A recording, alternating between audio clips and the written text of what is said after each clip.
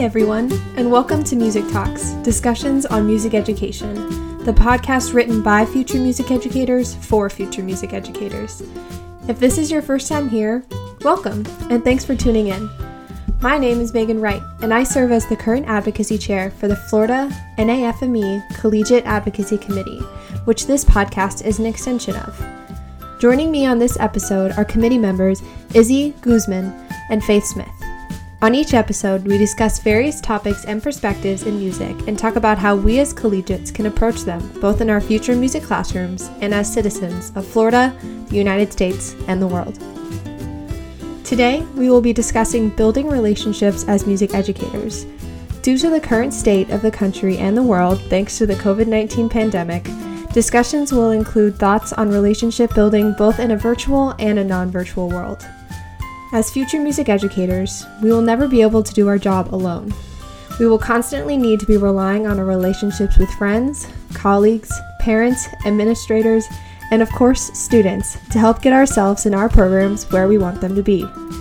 Being intentional about building these relationships is one of the first steps in finding success in our future careers.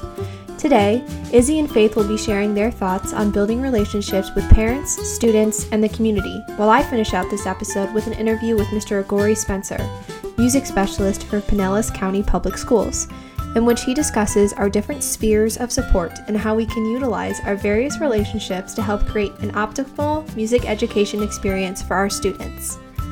First, I'm going to pass it to Izzy as she talks about the student and teacher connection. Hi, I'm Izzy. I'm a freshman music education major at the University of Miami, and my primary instrument is jazz trombone. However, I also play a lot of other brass instruments, and this is my first year on the advocacy committee. Now, I think one of the most important topics to talk about when discussing building relationships in a virtual and a non-virtual world is the parent-teacher connection. And even bringing this full circle, the parent-teacher-student connection, think of kind of like a triangle of, you have the parent, you have the student, and you have the teacher. Having all three of these people connected is imperative to building community in your classroom. And I think even now, especially now with the whole virtual setting where it's harder for parents to meet up with teachers and for students to get individual times with teachers, that this is very crucial for teachers to communicate with students and parents on a regular basis. And when talking about teachers communicating with students, I don't just mean talking to them during class and doing regular class activities and having students participate in class. I mean teachers engaging with students outside of class. And I think especially the younger the grade level you're teaching, the more important this is, because the students are going to have less independence and are going to be more reliant on their parents and their teacher. So one idea that I've found a lot from other teachers is sending out newsletters. Teachers sending out newsletters to the parents, and the parents can read the newsletters or see it as well with the students. And basically, this could just keep parents in the loop on what the student is doing in the music classroom. And again, this would be brilliant for especially non-performance settings where students are learning more things that are standard-based rather than performance-based, learning skills such as rhythms and singing and just more specific things. In a band and choral setting, I would see these newsletters more being along the lines of, we're working on this for our concert, and this is when the concert is. Of course, this would be when COVID ends. But even in a virtual world, having these newsletters can be extremely important for making sure that students and parents are in the loop of things for any class projects. Say that there is a class project in your middle school band and you're recording a piece. Well, the parents should be kept in the loop of everything to make sure that they know what they need to do for the student to be able to adequately record. Because let's be honest, especially at the middle school and high school level, students are not always going to keep their parents in the loop of things. They want to keep everything to themselves and be in their kind of own bubble. So the teacher sending out all that information is going to be extremely helpful. Now, another way to build the parent-teacher connection is to have parent-teacher meetings. It sounds so simple, but I trust you, it's so effective. At least it was extremely effective for my high school band program, where we had kind of a band booster, which was primarily helping out with the financial and fundraising side of things. But there were also meetings within that and outside of the boosters that were just about what is going on in the program and gathering parent ideas. And especially for any field trips or big concerts coming up, this could be really helpful. For example, my high school's orchestra was going to Carnegie Hall one year. So they had a bunch of parent meetings, I think every 2 weeks or every month, I forgot. But it was on a regular schedule, and they sent out this schedule at the beginning of the school year so that every meeting they would discuss, okay, this is when the next payment's due. This is what is going on when we get to Carnegie Hall. This is what the trip is going to look like.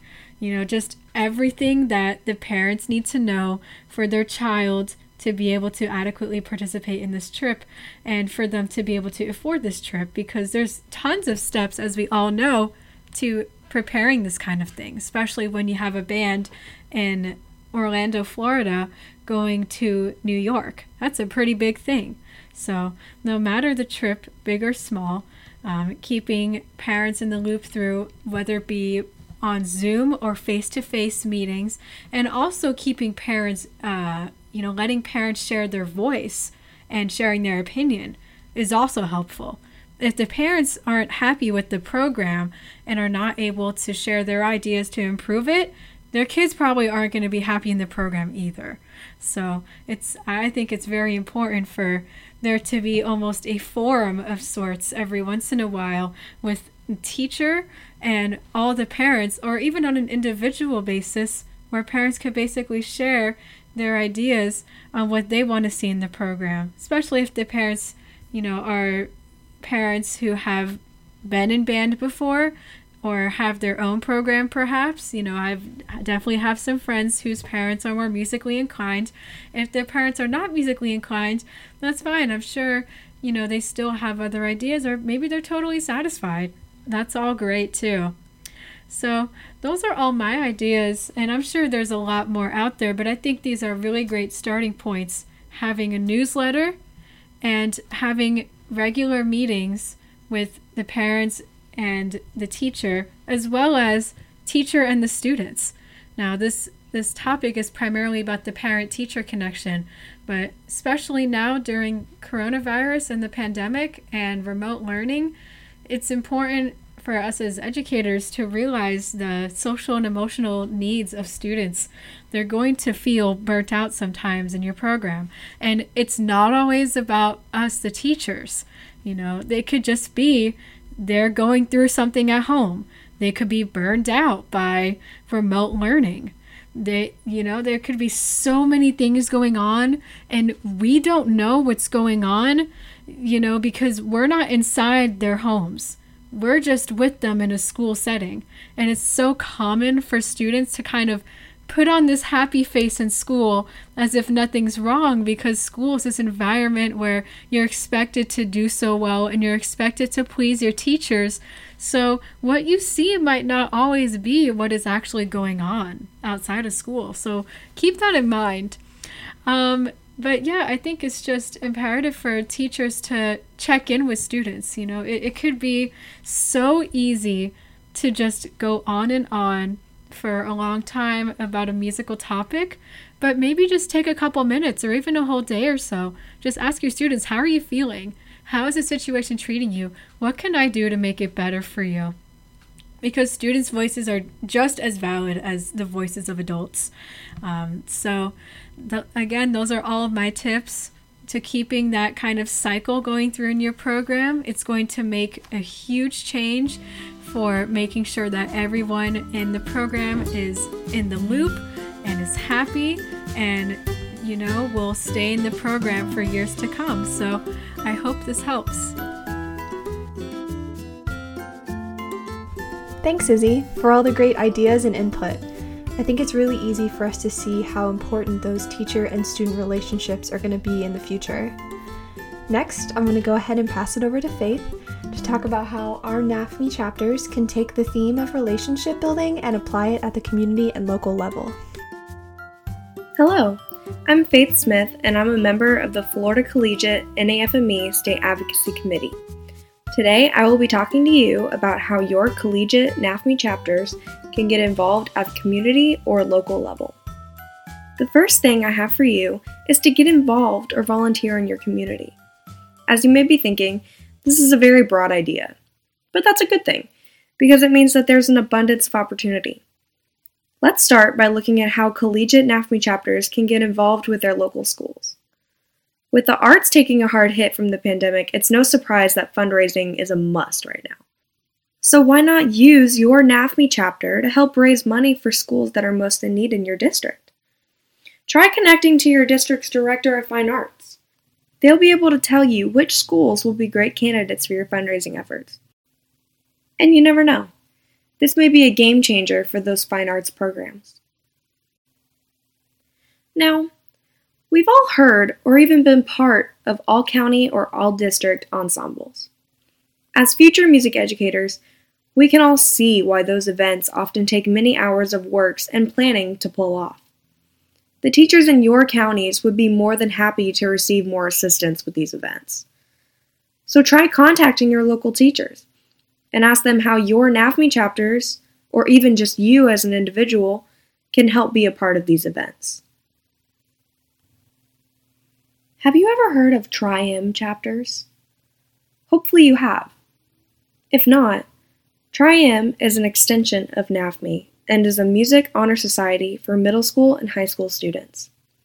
Your school's collegiate NAFME chapter can pair up with the Tri-M chapters that are near your school. Your chapter can help these Tri-M students with efforts such as fundraising, membership recruitment, and service projects. Just contact the chapter advisors or music directors at those schools about ways that you or your chapter can start getting involved. Sadly, many music directors don't start Tri-M chapters at their schools because it does have an extra time commitment. We know it can be hard for music educators to find time in their busy schedules. And if you know a music director in this situation, you can offer to help kickstart their program so that the students still have the opportunity to engage in this honor society and the director won't be under as much stress. Finally, share your talent. Look into performing at your local farmers markets or festivals. With the pandemic starting to wind down more and more, the public is starving for live music. And now we know how to perform safely. So get out there and share your passion for music with others. That's all I have for you folks. Thanks for tuning in, and I'll send it back over to Megan. Thanks, Faith. You had me at Farmer's Market. Next, we are going to welcome our guest speaker for this episode, Mr. Agori Spencer. I'll let him introduce himself, but Mr. Spencer is a great resource for all things music education, and I truly enjoyed speaking with him about this topic. I am Agori Spencer. I'm the pre-K through 12 performing arts specialist for Pinellas County Schools, and what that means is I'm the art supervisor for the county for music, for theater, and dance. Prior to that, I was a middle school band director, so a lot of my experience is dealing with that very special age where every day is a new day and a new person, which, is really helpful in this position because, when you have to juggle so many different things and spin the different plates, it's very similar to juggling those personalities. So that's happy awesome. to be here with you. Yes, thank you so much. So when did you first realize collaboration was so important to you? I think it was pretty early in my time at FSU. I came from a small rural area where there really weren't a ton of opportunities that were just close by. So the way that you got opportunities, was to sort of go outside of your bubble and find those experiences. So I am a saxophone player. And, if there was a, saxophonist who was a little more famous coming into town for me might be 3 hours away. But if I wanted to sort of build that connection or try to meet them or something like that, then that required putting in a little bit more effort.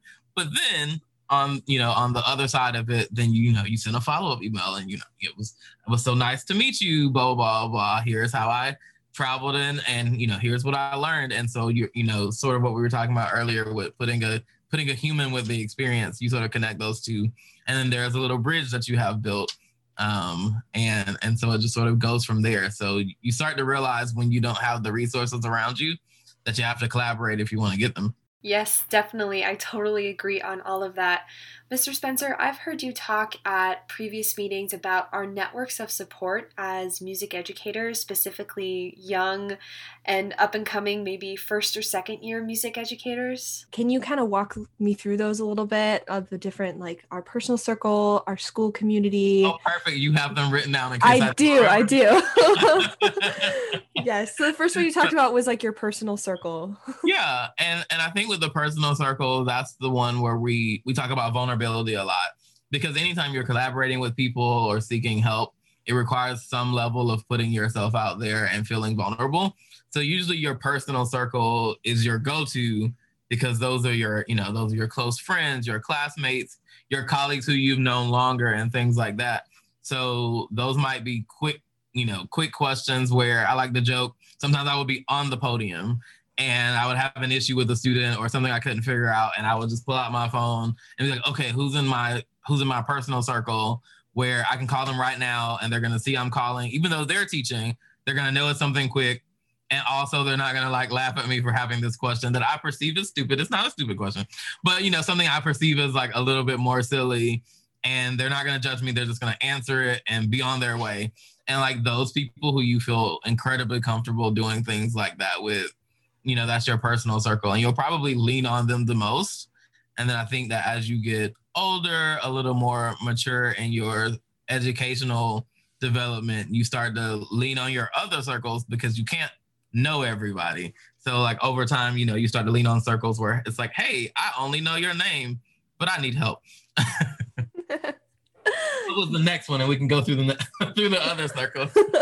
The next one was your school community, so like administrators, Ooh, teachers. Yes. This is the one where I really think it's like an untapped resource, especially for arts teachers, because we're so siloed. So, let's say that you're the only music teacher in your school, and you won't necessarily immediately see the value in like, hey, let me go talk to the criminal justice teacher, which was like my person when I was a first year teacher or something like that, because you're like, oh, they don't know what I do. But they're still after school, they're still a teacher or an educator of some kind.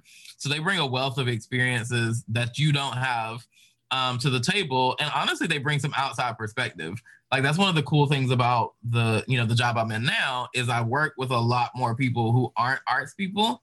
And I'm realizing a lot of the job as a translator. You take the sort of emotional response of an arts teacher, and then you go to, an assistant principal, and you're like, here's what they're saying, sort of with the like emotion stripped away. And then they give you some, some information, and then you sort of run that back to the arts people. So really engaging with people who aren't in our specific subject or subjects is really valuable, because they're going to bring expertise about the school in particular. They're going to bring, some information about, procedures and how things work, but also history of the school. There were times where, especially in my first or second year, I think she was a history teacher or a civics teacher, and she would come and say, hey, I've gone to all the concerts for years. You might want to know X, Y, Z. And if I had just sort of assumed like, hey, there are no other arts teachers here, or hey, the course teacher just got here with me, nobody knows, and not sort of leaned on the rest of my school community, then I wouldn't have gotten that information that was really relevant before the concert. Yes, I love that. Can you spend a second talking about administrators specifically and how you can get them involved in your program? Sure. I think that's coming into any school, especially as being someone who's new, that's a first priority. You really want to make sure that you're really your whole school community, but especially your administrators know and understand what you're doing. And if you come in under the assumption that, hey, this is going to be a learning experience for everyone, let me teach them along the way, then that'll be really helpful to you in the future. So some things I liked to do in the classroom, like I said, I was a middle school band director, so I had instrument testing. So sometimes I would bring an administrator in during that just so they could see the process. I was very fortunate in my last job. I knew my principal was in band. And so that was in the back of my head, and I found out what he played, and he played saxophone. So I knew that. So on the first day that the kids played, I brought him in. Now, of course, we had built the relationship for me to say, hey, I have this crazy idea. Can you just come by? And our relationship was strong enough where he would just trust me and show up. And he was a fun guy. But so I treated him as one of the beginners. I put him in the saxophone section. I told him to bring his saxophone. He brought a saxophone from when he was in school, and we dusted it off. And he sat in the saxophone section, and as I like made sure that their cases were facing the right way so the latches would go up. He did it with them, and he sort of went through that whole process. Of course, he was an adult and already knew how to do some of that, but I still showed in front of the kids. I was like, oh, no, you're moving ahead. Like, even to him, so they could see, like, no, we're going to do all this together. And he was such a good sport about it, where he really went through the process, but it allowed him to see, oh my gosh, this day where they are all playing for the first time, Mr. Spencer is juggling 10 different instruments at the same time. He's given instructions to all these different groups, and the instructions are different, and they're going toward the same goal, but all their fingers go in different places. Like, he was gaining so much information about what I do and how it works, that even though he respected me before, and he really did, it gave a whole nother level of respect. And then sort of just tying it into evaluations and teacher evaluations, there are so many things on the rubrics, no matter which rubric your county uses, that are checked off. Sorry, my screen flipped. So many things that are checked off from just that experience. Like, talk about differentiated education, seeing 10 different instrument groups being started at the same time. His mind was blown. And that was just sort of one experience that I created there. I would have administrators come in and narrate on concerts if there was some bit of narration, or introduce the concerts at the very beginning, close the concerts out. I'd have them stop by if I knew there was going to be some either big lesson or some aha moment that was going to happen during class or anything like that. I would make sure to include an administrator or a guidance counselor or people in the front office so that, kids got little mini audiences. And what that meant was it built a strong relationship where he knew he could just bring people by, which was always scary, but it kept you on your toes. So there were times where, the mayor would walk in and he's like, oh, I just want you, like, I just brought the mayor to hear blah, blah, blah. And it would be like, the beginning band who was a little bit more on the struggle bus than the other ones. It's like, okay, kids, let's see what we can play because the mayor's here. Or, and just things like that. Like, oh, one of his other principal friends is is stopping by the school to study something. And he's like, oh, I have to bring you by the band room. I want you to see X, Y, Z. And so it was like, it created this place in his heart and in his mind where he was like, hey, this is really, really valuable. And he always wanted to show people. And there's a lot of power in that. Yeah, that's awesome. That sounds like the ideal relationship, really getting that back and forth and that trust between you guys. So the next one that you had talked about was your district and using people within your district. Yes. And I'll speak to that a few different ways because it doesn't escape me that I'm in a larger district, not the largest, but a larger district where we have, over 200 arts teachers and 100,000 students.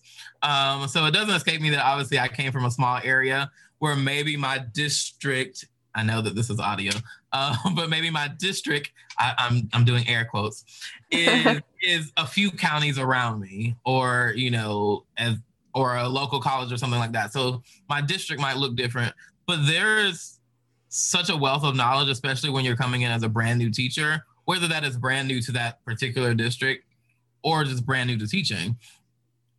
Find out immediately, ask tons of questions, find out the people who do X well. And I think one thing that's important and that we forget to value is everyone does something well. And there is value in learning from every single teacher in your county, your district, your area. Maybe this one person's orchestra sounds really, really, really good. So you want to, talk to them about how they're developing that tone. Maybe, maybe there's a program that has, incredibly large numbers, and you want to talk to them about how they recruit or how they retain students or what relationships they develop across the different levels.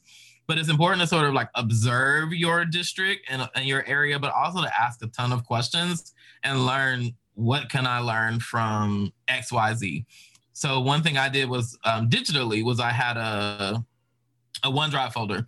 And so, being a middle school band director, I collaborated with several other middle school band directors, and we had this folder where one folder within it was just for articles or cool things that we found that we thought might be helpful. Let's say we created a rubric and we're like, hey, no reason to reinvent the wheel. Here's this rubric so that everyone else can use it. I did that a lot.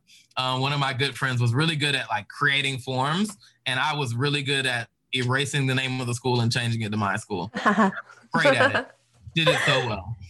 So that was really useful. But one of the folders was for recordings, and that was the one that I used the most.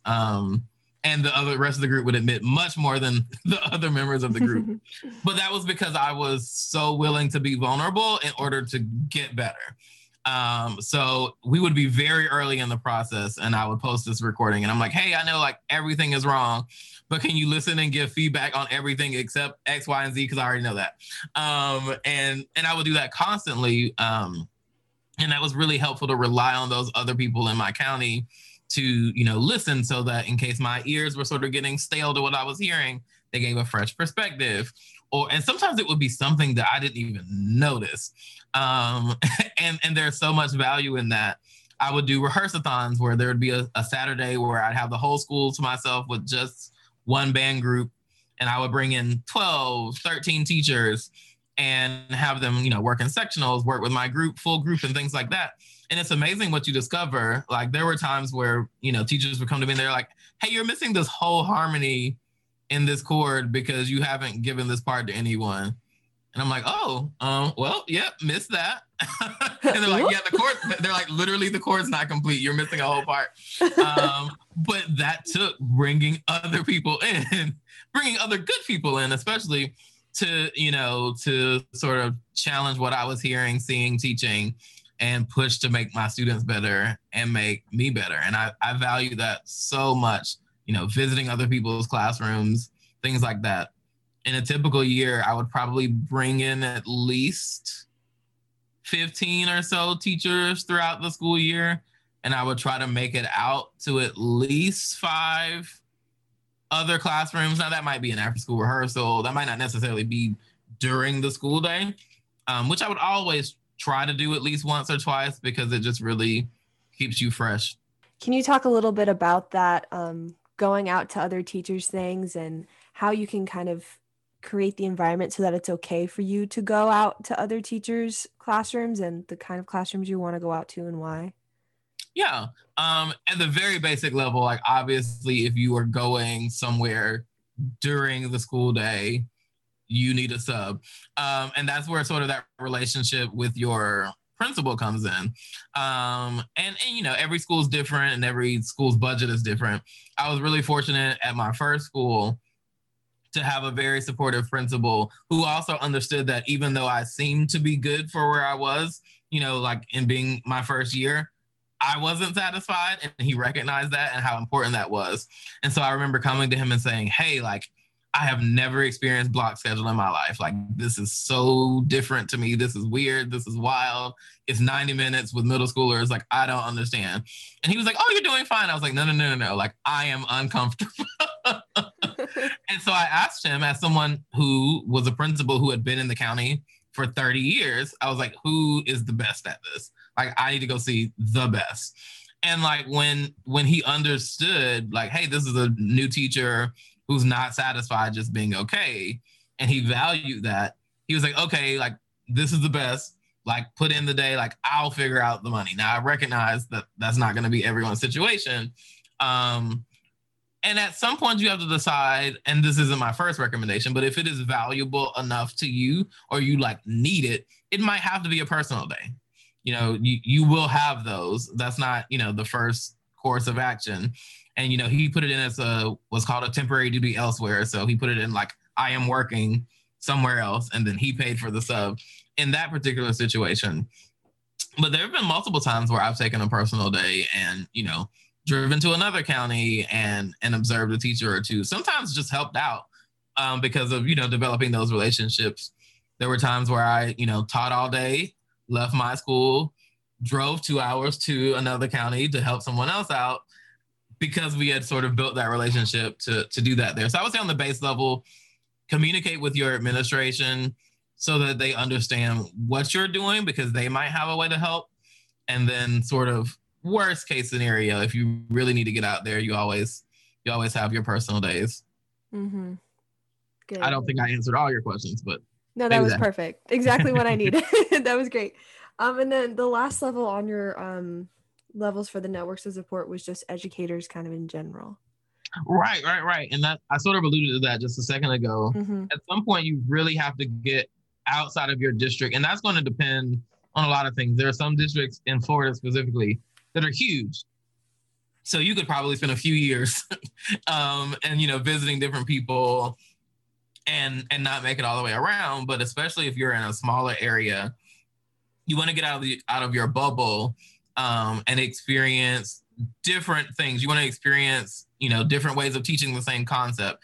You want to experience people who don't agree with you philosophically or pedagogically so that you can sort of have your ideas challenged. And you just really want to surround yourself with people who are better than you. Like, that's how you learn. That's how you get better. And that doesn't necessarily mean in the same exact subject. I will, I remember, I think I talked about this as well. Like, I remember going to a dance recital in New York, and so many things about the way that they structured that dance recital ended up being the way that I structured my beginner concert.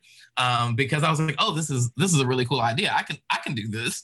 And so I took pretty much the exact structure that they had, give or take, and I applied it to my classroom. And I just pretty much stole that idea. And it was one of the most popular things I did. I would sit, I'm not a sports person. You can ask anyone. I'm not a sports person. But I would see how schools would have, signing days for their student athletes and how excited they were and this and the other. And I also applied that with my beginners where I was like, oh, when you find out what instrument you're going to be playing, that's going to be a signing day. That's going to be an event. And it was an event, and I would have invited administrators and guidance counselors and other teachers, and they would come and cheer and hand out trophies and certificates and balloons. But it required sort of looking outside of my bubble, both area-wise and content area-wise, to see what ideas are really powerful and how they could be applied to my specific subject. Awesome. Cool. You've talked about a lot of examples throughout those four, but do you have any more practical ways that you want to highlight that we can use our network, regardless of the level, to help us grow as educators? That's a really good question. I would say if you think about the different areas that I've mentioned, and this might seem a little tedious, but if you actually just write a quick list, not like something intensive, but if you just write a quick list, if you find that you can't think of someone in one of those areas or a few people in one of those areas, then that sort of gives you a targeted thing to work on. You want those close friends or colleagues who you feel most comfortable around, but you also really want to develop that sort of uncomfortable circle. There were people I sent recordings to where the feedback they sent back hurt my feelings, but I needed that because I had been leaning so heavily on my personal circle. At some point, hopefully you've developed that circle in a way where they'll be honest, but they're still your friends. And there's still going to be some level of bias because they love you. They care about you. They care about your feelings. So you got to send some things to some people who do not care about your feelings. That is important. And whether that is sending a quick clip of yourself teaching, whether that's sending a quick clip of, part of a piece or a song that you're working on or working on with your students or something like that, put yourself out there in every circle. And I would say the biggest piece of advice I can give there is there's no such thing as getting ready for that. And you hear that advice a lot. And I hear that feedback coming from seasoned teachers and educators often, where they'll offer to help a young teacher and they're like, okay, well, I just have to get ready. Well, that doesn't make sense. The whole reason I'm coming to help you is because you're not ready. And a lot of times when we're inexperienced, our version of getting ready means building in more bad habits that the experienced person was trying to come help you with. So, I've had guests come out as early as the second week of school. And I think that's really important. If you can just go ahead and get yourself out there and sort of get over that vulnerability piece early on, then your whole life is just easier, because you're like, okay, well, now I've already embarrassed myself. So here we go. Now all we can do is go up. And that's really, really, really, really important. And I had guests who ended up, coming out to help me every year. So they saw my development as a teacher. They saw the concepts like, oh yeah, I told you this 2 years ago and you've really worked on that. Now let's work on this. That was really, really valuable. And it also felt like a nice pat on the back. I remember intonation was something I worked on a lot. And one of my mentors, for a few years was like, yeah, this tuning. Yeah, this tuning. And then there was the year where he taught where that was a compliment. And I was like, yes, tuning. And he's like, okay, here's the next thing. But that's what you need in your life. Otherwise you just sort of stagnate, which we never want, because kids know. Kids know. They always know. And I love that you brought up vulnerability again. I was going to ask you to kind of expand on your thoughts about vulnerability and the importance, which you did a little bit, but is there anything else you feel like you want to add? If you remember that no one wants you to be bad, then that's when the vulnerability is sort of okay. Even the person, like what I said, I sent the recordings and they sort of hurt my feelings a little bit. It's because they didn't want me to be bad. It wasn't personal. They weren't saying you, Ajori, are a terrible person. They were saying, I don't think this sounds right. I don't think this is stylistic. And that was because they wanted me and they wanted my students ultimately to be better. So I think when you're sort of weighing everything, in terms of vulnerability, you just have to push the ego to the side. And if you can push the ego to the side very quickly, then I think it makes everything a little bit easier, because that's the hard part, is the pushing it to the side. But also it makes people see how willing you are to take on help, and it makes people want to help you. No one wants to help someone whose ego is in the way, because it's going to impede their ability to help you. So now they're taking their time out of, their already very busy schedule, and they're having to navigate around your ego to the point that they're spending more energy on that than they are helping you and your students. No one wants that. That's a waste of their time. So, if you can just sort of acknowledge that the ego's there, because it is there for everyone. I mean, they're very humble people. I'm not saying that there aren't, but there's still some level, rightfully so, of we as artists always take pride in our work. And as teachers, a lot of our work is through our students. So we take pride in what our students create. And pride and ego are not necessarily the same thing. So if you can acknowledge, I am proud of this, and also I can be better, push the ego over, then the vulnerability is fine, because you understand we're all here for my students to be better. Yes, I love that. All about the kids, right? Mm-hmm. Always. So my last question I have for you is, what can collegiates, college students be doing right now to help build those circles while we're still in college, before we go out teaching? Okay.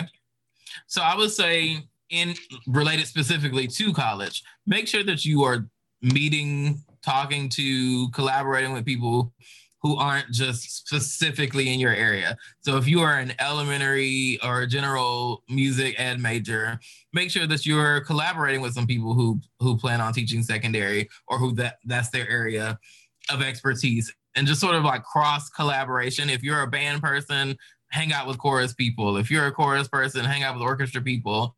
If you're an orchestra person, hang out with someone who specializes in digital music, or is doing commercial music, or is doing music therapy. Really develop your circle so that it is not so specific that everyone's sort of on the same train of thought, because that's also going to expose you to professionals in those different areas. Because now you're hearing your chorus friend name choral famous people who maybe you haven't heard of, but now you're hearing those names come up, and that's going to be in the back of your mind. And, now you're talking to, these music therapy people, and they're talking about, some of these really, really renowned music therapists. Like, you need some level of awareness of all these people, because it's only going to help make you better. And honestly, if you think about some of our most respected, professors and colleagues and things like that, they have some level of strong relationship with some other area. Specific to FSU, if you think about, let's say Dr. Matson, or if you think about Dr. Darrow before she retired, Dr. Darrow is one of the people who has both music ed and music therapy degrees. Dr. Matson is similar. Like, a lot of these people have collaborated with so many different departments or areas that has only made them better. If you think about Dr. Matson again, there were so many studies that were Matson and Matson, where he was collaborating with his brother who was in the psychology department. Well, think about how much that developed him as a music educator, where he was constantly in a department that's completely separate from, and not at the same time, from what he does. That's a great experience to gather. Yes, that's great. Thank you. All right. Well, Mr. Spencer, thank you so much for meeting with me today. This has been wonderful. So much great advice. We appreciate your time so much. Thank you. Thank you so much for having me. That's all we have for today. I hope you learned as much as I did about building relationships in your school program and your community, and took to heart Mr. Spencer's lessons about vulnerability and putting yourself out there. Relationships are a two-way street, and we only get as much out of them as we put in. Thanks everyone for listening to this episode of Music Talks, discussions on music education. This podcast is recorded by the FL NAFME Collegiate Advocacy Committee and edited by myself. Music for today's episode is Fretless by Kevin MacLeod, and a link can be found in the description of this podcast. Remember to check out the FL NAFME Collegiate website, flnafmecollegiate.com, for more information on our organization, and we thank you for your support. This is Megan Wright for Music Talks. Until next time.